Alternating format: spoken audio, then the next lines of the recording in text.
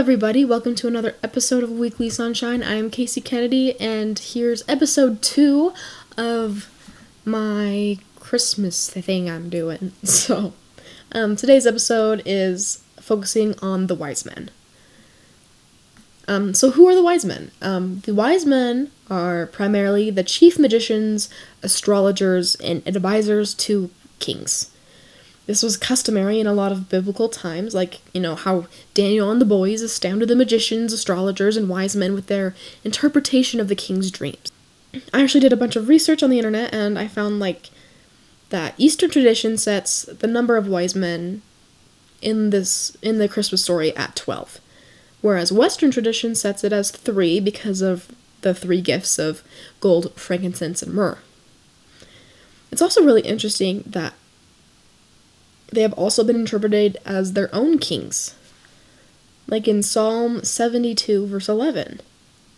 And it says, "Yea, all kings shall fall down before him, all nations shall serve him." And so that is kind of fulfillment of prophecy. And in some places, some documents even give names for the three kings, based off of an 8th century chronicle. And they're actually portrayed as kings from Arabia, Persia, and India. And I think that's really cool. Just because I like history, and I think history of scripture is really cool. And to think, that 3 different actual kings, that wasn't King Herod, went and visited this baby. It's kind of cool because it's like, imagine these 3 separate kings with all their kingdoms. They all meet up on the road. They find Herod because they're like, oh, he probably wants to join too. And we all know where that led to, but I just think that's really cool.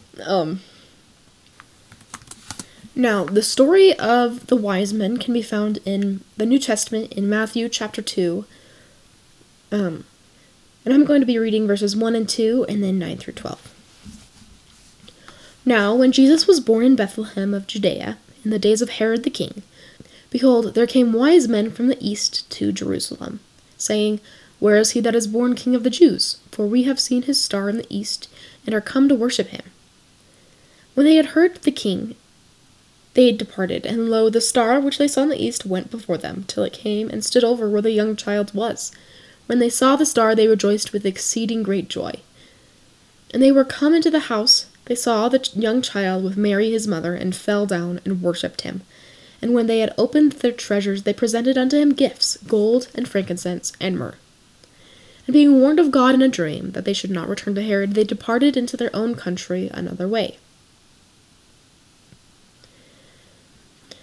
So these wise men honored and worshipped the prophesied child.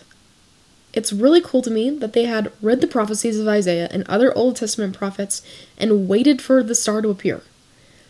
These men of science of the time were waiting for their savior of science, of justice, of salvation. They knew of a surety that the savior would come because it was literally their job to study the stars.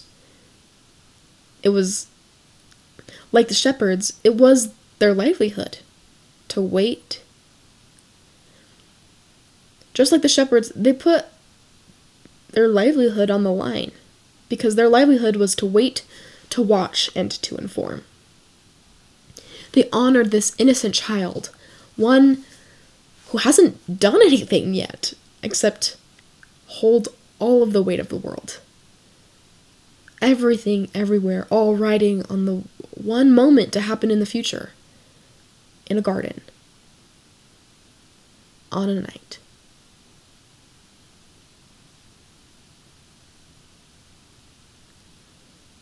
Where his friends betrayed him.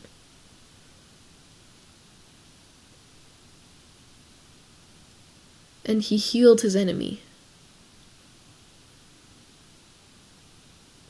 And carried his cross and drank of the bitter cup. They did this because of their faith, their love, and their devotion. Like, why do I like to bear my testimony? Why do I like to practice my saxophone? Why do I do just about anything I do?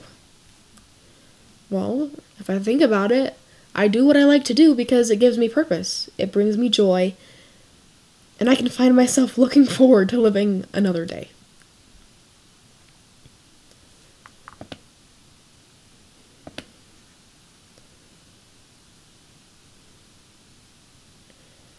I think that, like the wise men, we too can find joy in living to see another day. A day full of hope and promise that will exceed all of our expectations. The day that our Savior will come again and fulfill the prophecies we have been waiting patiently for, that we have been overcoming trials for, that we have been faithfully honoring our task to gather Israel and prepare.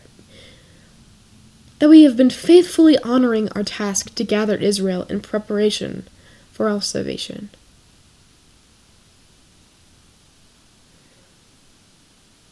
Just like the wise men, when things don't seem right, and we've completed a task,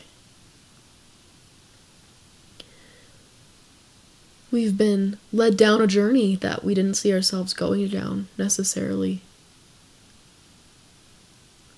I think it's also important to note that we can find our way back another way. There's not just the one way back that's the right way back.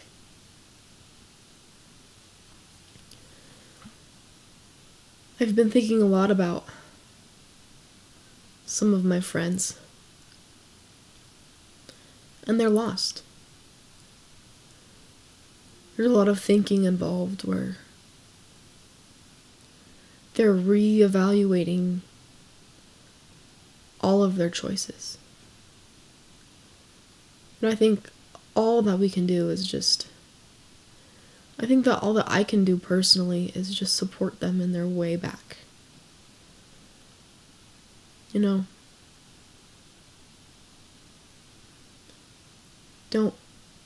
To not ridicule them or get mad at them or anything like that. Just supporting them and sharing my love, because coming back another way will still include Jesus if you let it. And coming a different way back with Jesus, back to Jesus, is something we should all support. And I think just sharing our love and devotion for other people and our excitement for other people's accomplishments is something that we can all do as friends.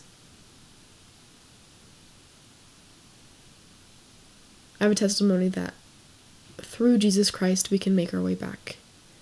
And it is so important to be excited. To be excited about Jesus. Because I'm excited for Jesus. And I say these things in the name of Jesus Christ. Amen. Thank you so much for listening to this episode. I will see you all again soon.